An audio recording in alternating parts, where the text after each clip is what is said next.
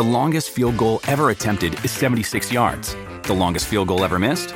Also 76 yards. Why bring this up? Because knowing your limits matters, both when you're kicking a field goal and when you gamble. Betting more than you're comfortable with is like trying a 70-yard field goal. It probably won't go well. So set a limit when you gamble and stick to it. Want more helpful tips like this? Go to keepitfunohio.com for games, quizzes, and lots of ways to keep your gambling from getting out of hand. Another day is here, and you're ready for it. What to wear? Check. Breakfast, lunch, and dinner? Check. Planning for what's next and how to save for it? That's where Bank of America can help. For your financial to-dos, Bank of America has experts ready to help get you closer to your goals. Get started at one of our local financial centers or 24/7 in our mobile banking app. Find a location near you at bankofamerica.com/talktous. What would you like the power to do? Mobile banking requires downloading the app and is only available for select devices. Message and data rates may apply. Bank of America N.A., member FDIC. Hey guys, it is Ryan. I'm not sure if you know this about me, but I'm a bit of a fun fanatic when I can. I like to work, but I like fun too. It's a thing. And now the truth is out there. I can tell you about my favorite place to have fun. Chumba Casino. They have hundreds of social casino style games to choose from with new games released each week. You can play for free anytime, anywhere. And each day brings a new chance to collect daily bonuses. So join me in the fun. Sign up now at ChumbaCasino.com. No purchase necessary. VGW Group. Void where prohibited by law. See terms and conditions. 18+.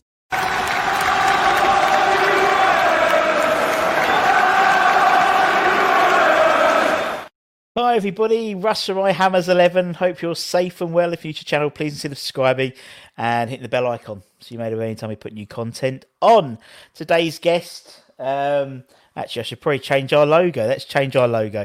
There we go. John Ratomski, you'd have known him very well. We've become very good friends over the last few months, really, since lockdown, really. John supports the Iron Supporting Food Banks group, which we'll talk about in a bit. But until then, how are you, John? I'm all good, Russ. Really good. Healthy, that's the main thing. But really got to thank you a lot for inviting me onto My Hams 11. Of course, we'll put it all on there today. So we've got the Just Giving site.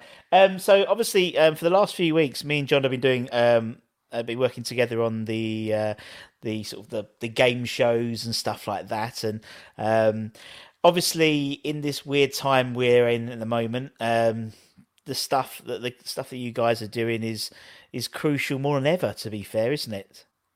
Yeah. When you think back that the last game we played was the end of February, and until last week we've not been able to provide a single can to the food bank by ourselves. That's starting to change now, where we've got some access to sort of frozen foods from a large warehouse in Liverpool. So we're able now to supply really decent quantities down into that new food bank and also to other local food banks in Ilford and so on. And also, obviously, the fundraising has been tremendous. And I've got to thank you, Russ, again for what you've done for the last 5 weeks or so in promoting what we're doing and getting to the amazing amounts that we've received to date. Yeah, definitely. I mean, how did it all start, John, with the Iron Supporting Food Banks for you? For me, it was a couple of years ago when we played the opening game at Anfield on that Sunday. I think it was Pellegrini's first game. Yeah. And I went along and saw that fans supporting food banks were already active. They'd been going 4 years by that time. And it was just incredible to stand there and see that they had a van and people would come in. Roy Evans, the manager, came as well with bags of food. And it was so well established. And I had this moment, I thought, well, we've got over 1 million fans coming to our stadium over a season. And just a small percentage of that would make a massive difference to Newham. So I started making inquiries, came across Newham Food Bank, and we put plans in place. And it was probably the back end a year ago or so when we were able to talk with the various authorities that operate on site.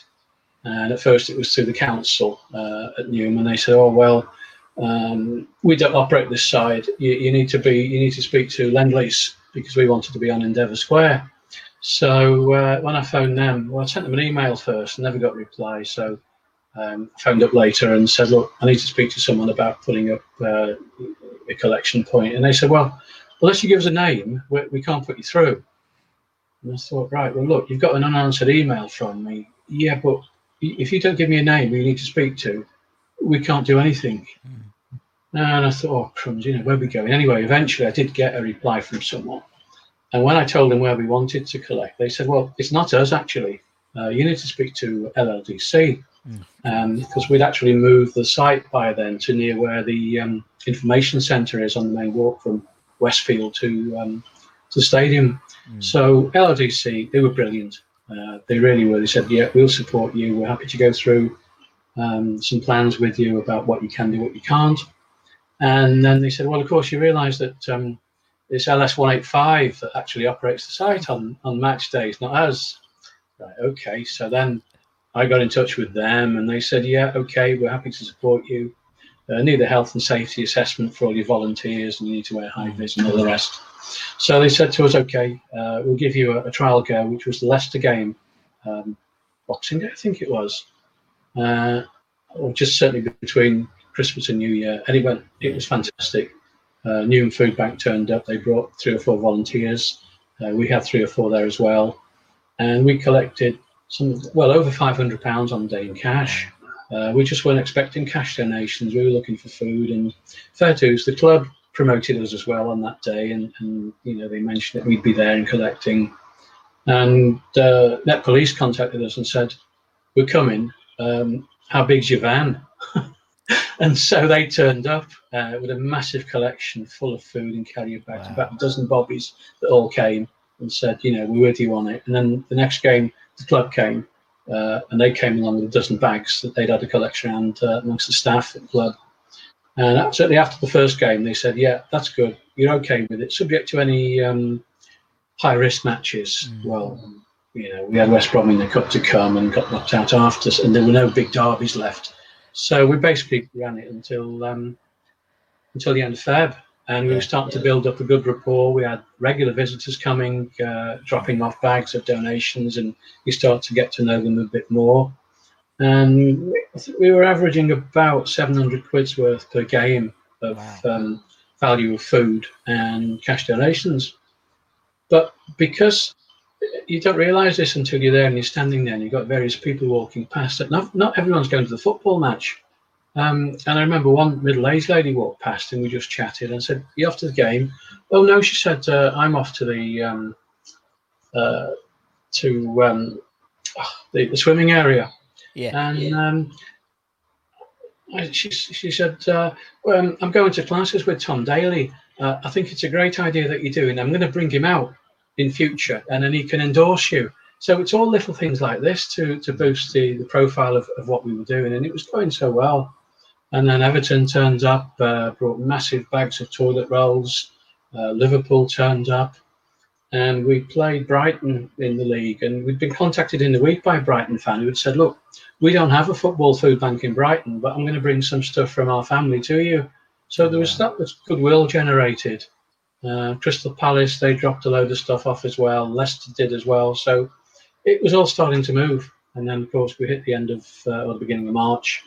The games were cancelled to the fans. And Dave Sullivan picked up on this as well. And he said, I will cover you for the 5 games that you can't collect at. So he gave us £3,500 to the food bank, which was a great gesture. And really from then on, it's been about raising the cash. We promoted the Newham's Food Bank and had quite a few £1,000s added to there. Then we set up our Just Giving, and as you've seen, as it stands now, I think we're on to £20,070, I think, as of today. And I spoke to the food bank today. I said, look, how are you fixed for food and so on? They said, yeah, we're needing to buy stuff now from our reserves. Donations are dropping for food. And they've only got the 3 places where you can drop off food now. There's Tesco at Galliard Reach, the Asda at Beckton, and Waitrose at Westfield. But because they're restricted with their own transport, they can't go to any more supermarkets to collect. So that's a bit of a problem that we're trying to resolve with them now. And hopefully there'll be some progress on that. We've been very well supported by fans supporting food banks in Liverpool, who started all this off. They now are supplying, through football fans, 30% of Liverpool food bank requirements. And also Newcastle are very strong. They've raised £300,000 in 3 years for local food banks. So it's gaining momentum all the time. 2 Manchester clubs are on board now: Aston Villa, there's Huddersfield Town, Leeds United, Sheffield United, and more are coming on board. And the demand is growing as well, so we've just got to be there for them. That's the thing; it's the demand more than anything, isn't it? It's great that it's great in a way that obviously the football fans are getting on, but obviously it's tragic the fact that so many football fans have to get on because the demand for it is so. It's like I remember a couple of weeks ago you tweeting, it was a Friday I think, and they ran out of rice and stuff like that. It's crazy, and it's only going to get worse, the case. Isn't it? Yeah, it's still the case for us. They spoke to them today. They said we're short of tinned meat, tinned fish, small bags of rice, tinned tomatoes, and tinned soup, because they're preparing for the winter, and it's going to be a tough winter for us all. Yeah. It is. And I mean, obviously, the fact that the Irons Point Food Banks initiative isn't just necessarily for the Newham, as you said, Ilford and stuff like that as well, and other sort of needed charities within the community, isn't it, really? Yeah, it's just growing. It's incredible. Last week we had the facility to take a van load of frozen pizzas and clothes, new clothes, down to Newham and to Ilford. And today I've spoken to Lou Macari's homeless hostel that he runs in Stoke, and we were taking new clothes, again, bag loads of new clothes for the guys living there. And I've just had a message in the last hour or so to say there's a shed load of frozen Ben and Jerry's ice creams, plus frozen sausages and frozen bread. Come and get it if you want it. So I'm going to do a detour and load up the car with all that and drop it off to Lou's place. And so, and when we come down next month, when we do this again, we'll look and do it monthly. Again, we'll fill up the van with whatever we can get, and just keep it going. It's mental. It's crazy, isn't it, when you think about it? But I mean, as you said, I think didn't you say, was it £10 can feed a person for 3 days on days? Yeah, exactly. So, and it's odd that the demand has grown so much this year at Newham, for example, because they were allowing people to come with vouchers to collect from them twice every 6 months, and they were giving every person 2 days amount of food. Then that went up to 3 visits, and then it went up to 3 days, and now it's presently they're giving food for 7 days now for every person who's turning up at the food bank, and they just can't turn anybody away. No. It's just getting worse and worse. Yeah, and as you said, we're coming up to Christmas now and winter, and it doesn't look like the end in sight in terms of COVID, and so it's going to be a tough winter for a lot of people, and obviously and as we said, when we started the sort of the Just Giving stuff, it's tough for everyone. We know that. People on furloughed and lost their jobs and stuff. But you got to think, fucking hell. When someone's got to go to a food bank to feed their family, we're fortunate enough that I've got a cupboard full of food. And I'm not going to waste away, John. To be honest, at the moment, me and my Friday kebabs. But it's it's horrible when you think there's going to be like kids out there, and not just the food. You've got to think toys and stuff like that for Christmas. And I know collectively we're looking to do something as a sort of a West Ham YouTube community to sort of to carry over Christmas. But it's horrible when you think of it like that. It puts it into perspective. Something else that's hard for Newham particularly also is that whilst we've got a lot of fans who lived in the Newham area and moved out further east into Essex, but the community now in Newham, we speak 240 different languages and dialects in Newham. True, and the food bank is saying that they supply from 6 centres depending on each day of the week. It's Barking Road, Canning Town, East Ham, and so on. And the demands of the local people are different from one centre to the next, food-wise.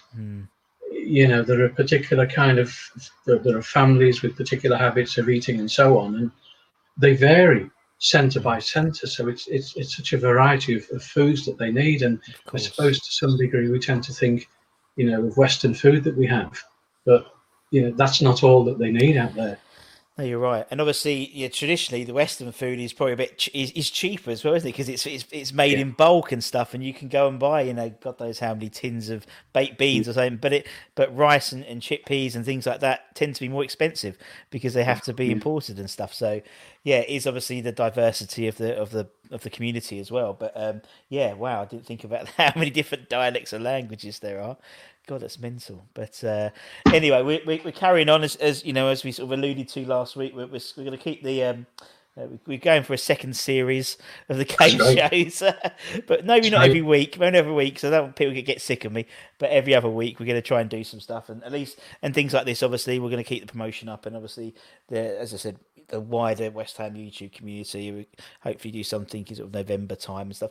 We did originally try and tie it in for when the fans are going back, but obviously we know that's not happening now. So it is what it is, and we ride with the punches, and off we go. It just breeds more creativity, doesn't it? So yeah, exactly. So we'll do some stuff, a coordinated approach. Anyway, let's part the food bank stuff for the time being, because I want to talk about John, the West Ham fan. So obviously we know you from the Iron supporting food banks and all the great stuff you do, and you know the articles you write in these about Brown and stuff like that. But John, the West Ham fan, I detect not much of a Cockney accent from you, John. To be honest, how did it start? Why are you a West Ham fan? Most importantly.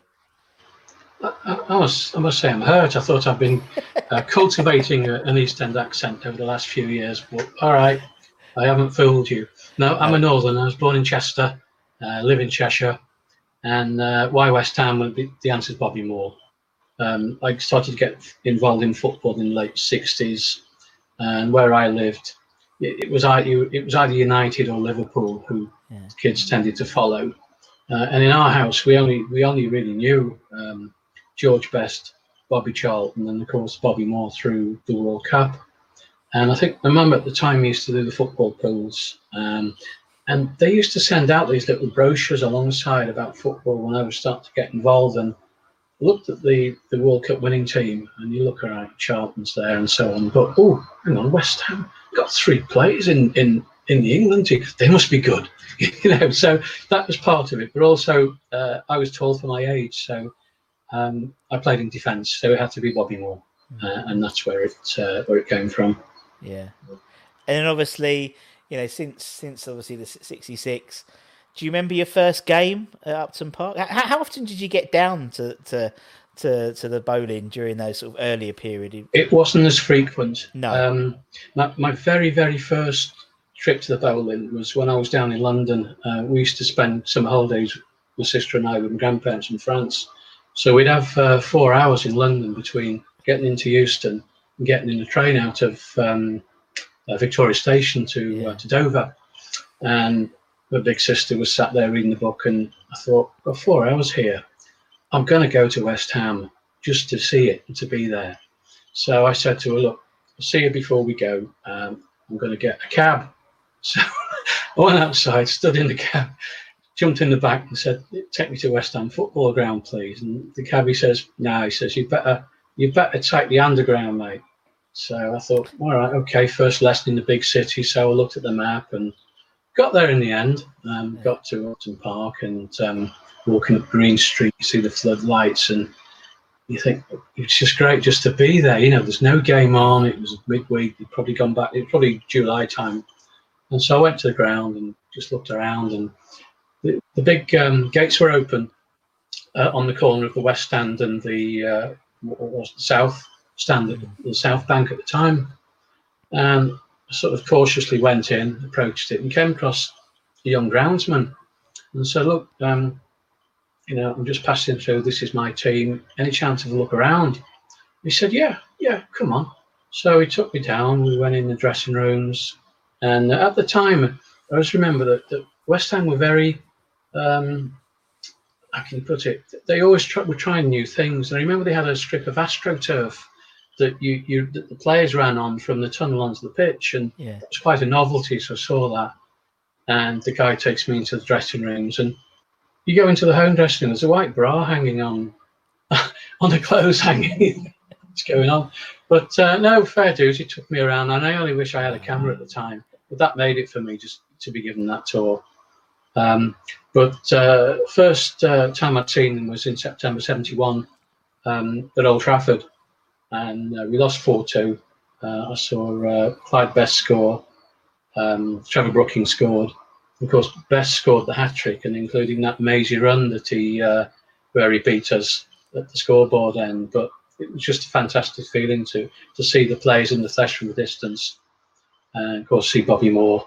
And then a year later, I went to Everton. We lost there 2-1. You could get a coach from Chester Town Hall for 50p to walk to either Anfield or to Goodison, and tickets were easy to come by. And I just went on there as a schoolboy and saw us lose there. And I think the first trip down to Upton Park was 75, I think. We played QPR and we drew 2-2. Bobby had just left. Kevin Locke was there, he was going to be the next Bobby Moore. He scored that day, I remember. And I think it was in the standing area at the front of the West Stand, from what I remember. But again, it's all chilling to be there and to actually experience it and be amongst your own for the first time. And it's one of those things, irrespective of the fact that you weren't from round these parts, as Nigel Khan would say, it doesn't matter, does it? It doesn't matter. And it's just, that's what I love about West Ham. It's like, it's just a sense of community, and even more so since starting the channel and obviously doing the game shows and stuff, you just realise how much everyone is pulling in the same direction. And it's lovely. It's a sense of community I don't think any other club has. I think I might be slightly biased towards it, but when you get emails from Tottenham fans and Arsenal fans and Chelsea fans, all who watch the channel because they don't have that sense of community, and the fact that your the first two games you mentioned we lost, and it's like, what I mean. Well, that's it. Yeah, it's not about the result. It's about you get used to it. Yeah, it's special. And you learn early on as well that the West Ham community is a special one. Being a Northern, not having daily access to what's going on, you become aware of the image that the club has, the way that the fans are, how special they are, the East End fans, the loyal, and so on. And as a Northern, that kind of makes you proud to know that you're supporting a team with those beliefs and characteristics, let's say. Totally. But talking about, fans from all over the place, we very often, coming down on the train from Cheshire, from Crewe, we're coming across fans nearly. We've got about 40 on our WhatsApp group now, from people from fans who live in Manchester, Liverpool, and very often on the same train back up north after a game. And then we've got Trans-Pennine Irons with a couple of hundred members. So, Liam keeps us informed with what's going on. And that's another little community of Northerners following our team.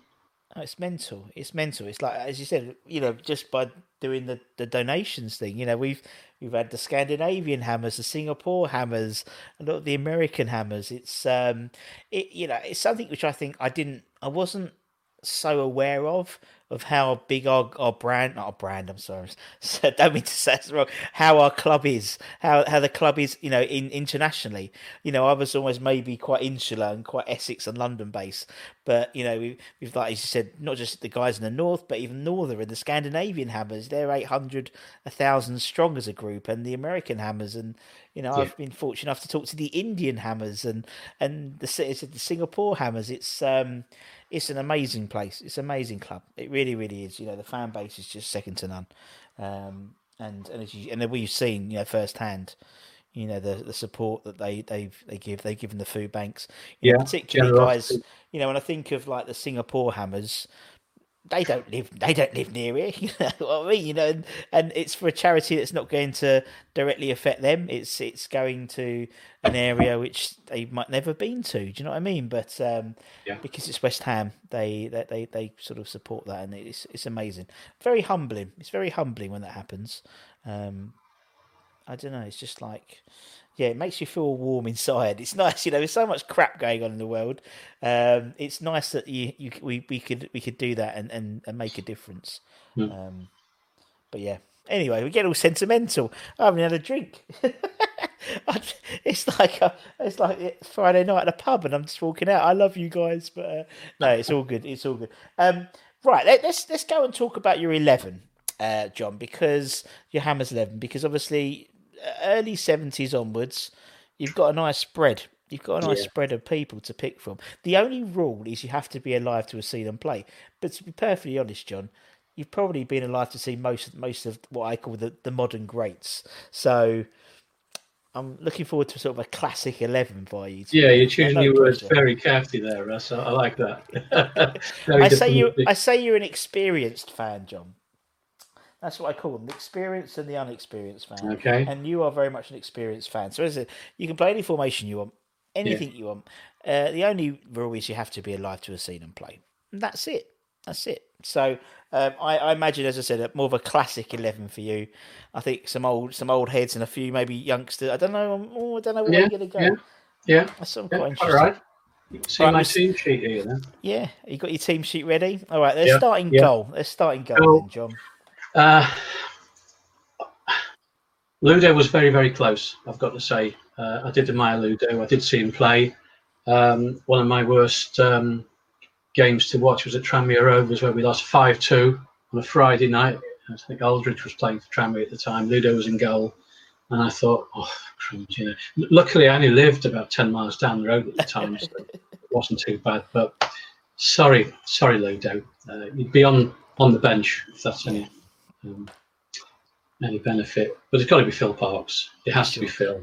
I mean, remember when we signed Phil, and you just felt, certainly at the time, that the first division was very much a level playing field, really. There were no foreign players. You knew who you were signing, and to sign Phil as the most expensive goalkeeper in the world, I felt, well, that's a statement of intent by West Ham United, my club, and you feel really proud when they can make those signings like that. Because I think I read that Manchester United were looking to sign him as well, but he chose us and then gave us so many great memories. I mean, that for me, his period at the club was my ideal time. We did so well, not always in Division 1, but the cup runs, Europe, the togetherness of the team, and so many English players in that. With maybe one or two exceptions at the time, but you always knew that we had a chance with Big Phil in goal. So Phil's my number one. Yeah, great shout, and a lovely bloke as well. Right, okay, Phil is in. What formation we playing, John? 4-4-2. Oh, classic. I like it. Okay, let's go left back then. Who have you got on the left? That's got to be Frank Lampard. Yeah. It's got to be. I mean, Frank was the proper Eastender. You could see how he related to the crowd. He was one of the fans. I'd seen him play a few times. The game I didn't see him play live was obviously the winning goal in the FA Cup semi-final against Everton when he did the corner flag jig, which I think he'll be remembered for. But again, he became an England international. He was solid and dependable. The time I felt sorry for him was when we played in the 76 Winners' Cup final, when I think he got injured in the first half and Anderlecht scored. And I just remember he was injured in that game, and I think that affected the team because before that, certainly in the first half, we couldn't have got a count. But I think his injury at that time shook us, and obviously we lost the game. Yeah, and I think I've said it before. I think when we talk about the greats, the West Ham greats, Lampard's always never in the wash. It seems, you know what I mean. It's always more Petershurst and Billy Bonds and doing this channel. I just think that he doesn't get the accolades that he deserves, and obviously part of the reason is because of his son and everything that went on with Harry and stuff. But I just think he deserves so much more recognition within the club. Yeah, as a player, he was one of our Mr. Dependables. Yeah. You know, how many games did he play? 600 and I'll something. tell you now, I've got it written down here. Oh, man. Yeah, 660. Wow. Including the cups. So, always a pleasure to see him there. Yeah, it just seems that I said it's always. I just think it's a tragedy really when someone you think how much Billy's revered and Bobby and stuff like that, and he was, I think he was second. Is he second all-time appearance holder after Billy or something like that? He's up he's up the top three. I Close, think. yeah. It's but anyway, he's in your team. That's the main thing, John. Right, okay, let's go to the other side. Let's go to the right back. Who we should have from right back? Oh, it's got to be Tonka. Yeah. Really, Ray Stewart. I remember when we signed him, and again, I think he was the most expensive teenager at the time when we signed him from Scotland. Yeah. And there he was. I think he went into the team after a couple of months, and another Mr. Dependable from the penalty spot as well. I saw him miss his first penalty. We were playing it was in Division 2, I think, at Luton Town, and it was 29th of February 1980. I remember that date specifically. And we got a penalty. He shot. The goalie saved it, but he got the rebound. So that was great. And again, that team from 1980 and so on was just magical. Really, really was. There was such a togetherness. And I met him 3 times. The first time was a book signing at Upton Park. I think it was the Boys of '86. He was there signing. And I said to him, "Look, will you sign this for my nephew in Scotland, Peter Ratomski?" And he was struggling with my surname. He said, "I can't write it. I'm really sorry. I'll just have to put his first name." And he wrote Andy. And I think he was perhaps signing Andy to everyone. I don't know, but that's the way he was. And then I think he did one of those dinners, Friday night dinners as well with Sir Trevor when he brought the FA Cup last season. And I got my picture taken with him. And even then, I still couldn't understand what he was saying. And he still can't understand what he's saying. But what a penalty taker. And, again, solid defender. And again, as you said, you can't understand a word he's saying, but he's just a really, really nice bloke. And there's, I think, all that sort of era, all those players are just nice blokes as well. So it's like, I've been obviously very fortunate enough to interview a lot of them recently. And I mean, Ray, bless him, we haven't got him on the channel yet. He'll be on the channel soon, but we've got to do it when we can do it face to face because he doesn't like doing all this. Oh, right, okay. All this Zoom stuff, bless him. Yeah, we'll get the subtitles on then. Yeah, exactly. Yeah, I don't know how I'm going to do that one, but we'll see. But bless him, he phoned me to say, "I'm not ignoring you, Russ," and told me the reasons. I was like, "Oh, don't worry." And then we must have talked about West Ham for about an hour and a half. I've never met the man before, but he gave me an hour and a half of his time. And then he said, "Oh, actually, Russ, I've got to go now because my tea bags have just dried on the drying line." So it's obviously his stock line to leave every phone call. Yeah. It made me feel we know special. what it's like.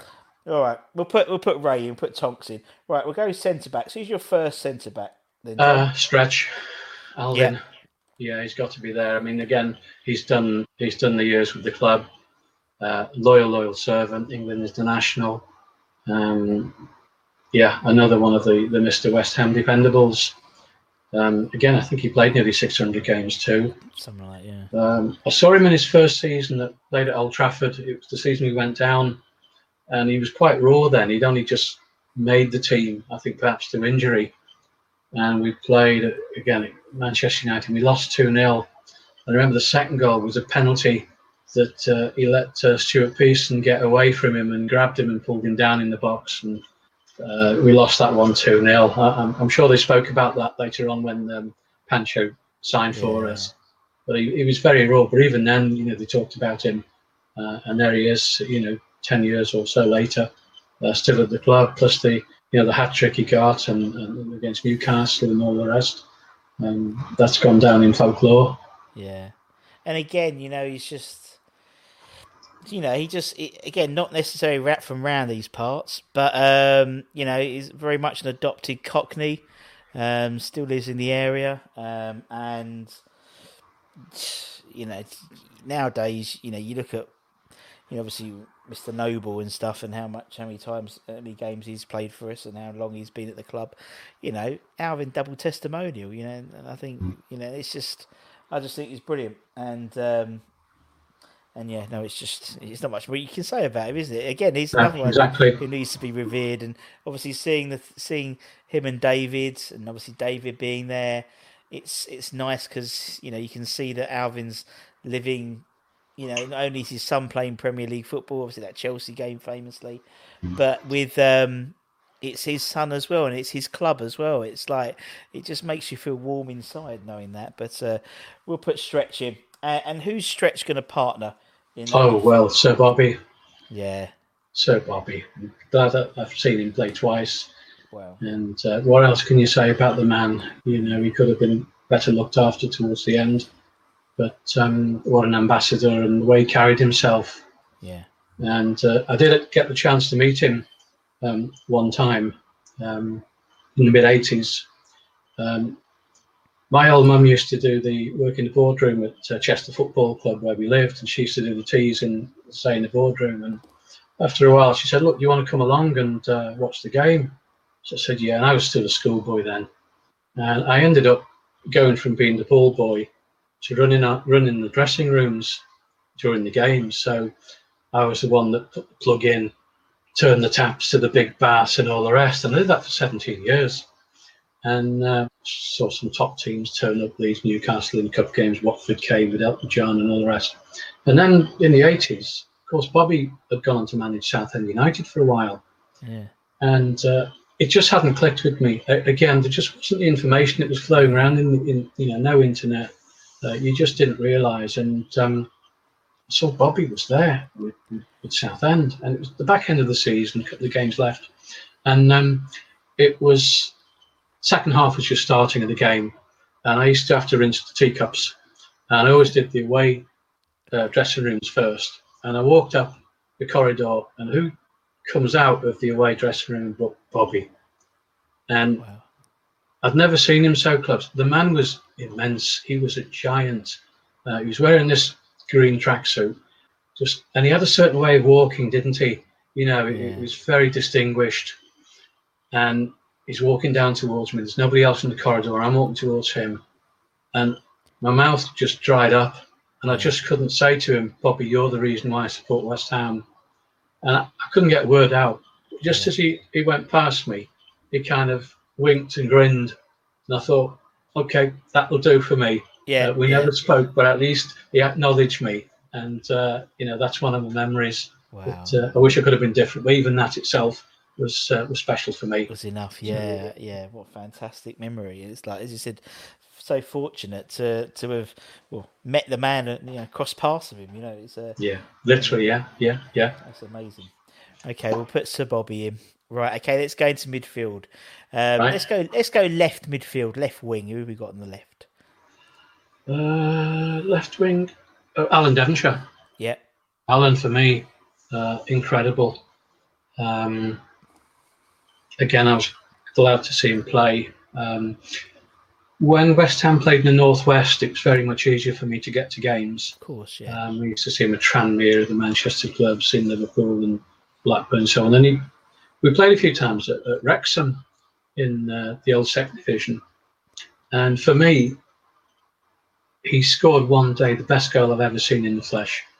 I think we didn't lose, but it was Phil Parkes got the ball, threw it out to Devo, who was in his own half on the left wing, and he then starts to run towards the Wrexham goal. And we were all behind the goal in the upper tier at the Wrexham end. And he starts weaving towards us, and we're all shouting, go on, keep going. And he beats two defenders, then gets into the box, beats another two. Di Davies was in goal and slipped it in the net. We just went ballistic at the West Ham end. It's fantastic. Best goal, as I say, I've seen it. If if you haven't seen it, it's similar to the one that Payet scored in the cup at Blackburn that time. When he ran the full length of the pitch and dribbled around it. It was a similar goal to that, and that was just a fantastic moment to see that. Oh, brilliant! And what a. Again, it's really sort of saying it, repeating myself, but he's just a top bloke, absolute top bloke. Yeah. You know what I mean? It's like really fortunate enough to spend some time with him, and and again, that's like all these generation. When you chat to them, it's like you're their best mate. You know what I mean? It's like and it's so genuine when you talk to them. It's not like you feel that they're talking to you for talking to your sake because you've asked for as I said, me and Dev must have chatted for about an hour before and an hour after our episode, just putting the world of football to right, and it's just amazing. And he couldn't work out how to do all this, but his wife had to do it. But still, he's a top bloke, and he has to be put down as one of the greatest transfers ever in English football. Just into what would he be worth in today's money? Do you know what I mean? You couldn't get the ball off his feet at all. It was as if it was a magnet, and it was great to see those mazy dribbles. And he looked so light as well. I don't know how tall he is, but certainly he was very slight in build, but it didn't work against him. No, exactly. Right, Devo is in. Let's go right midfield. Let's go the other side. Right, okay. I've got there. Dimitri Payet. Yeah. Of course, I had to go with him. Not a classic from the years gone by, but when he signed for us, we were living the dream. When we saw what he could do, I remember his first game I saw was at Southend United in a pre-season friendly, and I remember seeing him. He got his first touch, and he started going on this mazy run. And I think all of us fans saw what skills he had even then, and thought, "Wow, if he can do this in the Premier League, we've got a winner here." And I think even in that game, he might have been. He might have scored with one of his famous free kicks in that, I think. I'm not sure. But after that game, we were all thinking, wow, what have we got here? Yeah. And then, of course, for that season, we were all living the dream. The song, the free kicks, the one at Crystal Palace, where he shot into the Trevor Brooking stand. Where it just dipped at the last second. Everyone thought it was going over. And there it went, dipped in. And then the one at Old Trafford in the Cup, that one that no one expected. And in his last season, the mazy run at home against, I think it was Middlesbrough. Yeah. Picked up the ball on the touchline and just that mazy run. And it's just a shame that he couldn't hang on with us. But there are reasons there that we'll never know, I guess. Yeah. But I mean, it doesn't, very rarely, particularly in modern West Ham history, that we have a player who we sign at the right time. Do you know what I mean? We always seem to get players who are bookending their career, whether they just or we get Jeremy Ngakia or we get Teddy Sheringham. We never get sort of ones who are in their plum, and to all accounts, obviously he's still playing fantastically in Marseille, but that sort of that season half, he was bang on, and he was the man, wasn't he? Every club wanted him. All my friends who were not West Ham fans were desperate to have him. And actually, someone sent me an Instagram story the other day. I'm going to find it, and it's something like he has the most. It still has the most assists in the Premier League or something ridiculous. It was like 900 and something. I'm going to have to find it now because it's going to really annoy me. Well, typically I won't be able to find it now. But it was something, it was like a stat, and it was he was top of something, of the chances created in the last decade or something like that. And he was top. And he was just, I don't think I'll ever see a Ballon d'Or nominee wear a West Ham shirt. Yeah, again, exactly. You know what I mean? You never know. I'll say never. You never know, but I just think it was. You said everything. It doesn't happen at all for West Ham that the stars aligned, and that season the stars just all aligned with the right player, the right manager, and it was the last season, and it just all worked well. You know, Yeah. we could have a couple more wins, and we would have obviously got into Champions League, whatever. But it was just a perfect season. You know, a fantastic season to see off the old girl. And it helped him get back in the French national team as well with the performances. You know, he used us as a stepping stone for the right reason, I would say. But it was a fantastic time when he was there. I was so sad to see him go. Yeah, I was as well. But and you sort of get that with those mercurial players, don't you? You know, they're sort of throw their toys out the pram, and you know, and again, that's how he joined us, doing the same thing. He went on strike in Marseille, and they welcomed him back with open arms. You know, that's how much they revered him. But Dimi Payet's him. Okay, let's go central midfield. Who's your first central midfielder? I'll be interested about this. Really? Billy Bonds? Yeah. Got to be. Really. What a man. You know, Mr. West Ham, Mr. Reliable, Mr. Fitness, you know, playing till he was 42, I think, or nearly 42. Yeah, 41, something like that. I'm sure. But, you know, what can you say? You can just carry on talking and talking. But such a gent as well, you know. He seems to be a quiet man. But I remember seeing the 1980 Cup team at a West Ham evening a year or two ago, and he was on there, and they were all telling stories about each other, and you could see the togetherness of that group of players from 1980 and a couple of years before and after, and so on. It was fantastic to see, and I think we're lucky that we've had somebody like that as part of West Ham's history. Yeah, no, I totally agree. And obviously when he had the stand named after him as well, that was a incredibly emotional day. That was, and for a man who didn't show any emotion. I mean, obviously, I never saw him play. I saw him manage, and even when we went up in that 92-93 season, he was excited, but there wasn't like tears of joy, like breaking down the tears like he did, that Newcastle game when we named the stand after him. And it was again, same. Obviously, there was a period where he wasn't particularly well treated by the club, but they made right with that. They made right with that, and I think it was. Well deserved, and you can see the respect that the fans and his peers had for him, because obviously they were all there, which was beautiful. Okay, Big Bill's in. Who is he going to partner in that middle? Sir Trev. It has to be again. I'm glad to have seen him play. I remember when he was making his debuts in the team. I think in the late 60s, I think, and he was there and about all the time for so long.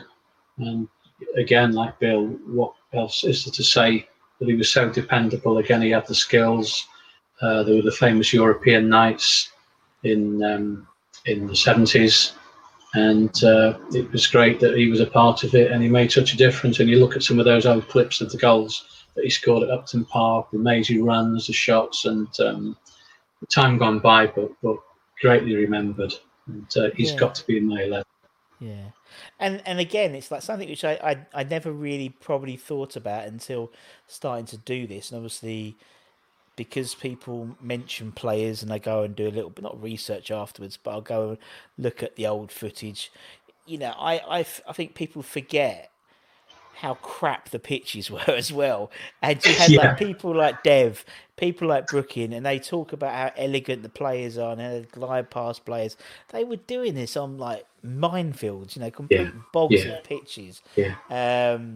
And again, could you imagine someone like Dev on the bowling green of London stadiums? What could they do? But interesting, the vice versa. I'd love to see Messi having a go at that Stamford Bridge pitch where we bomb 4-0. You know what I mean? All the more sand than grass.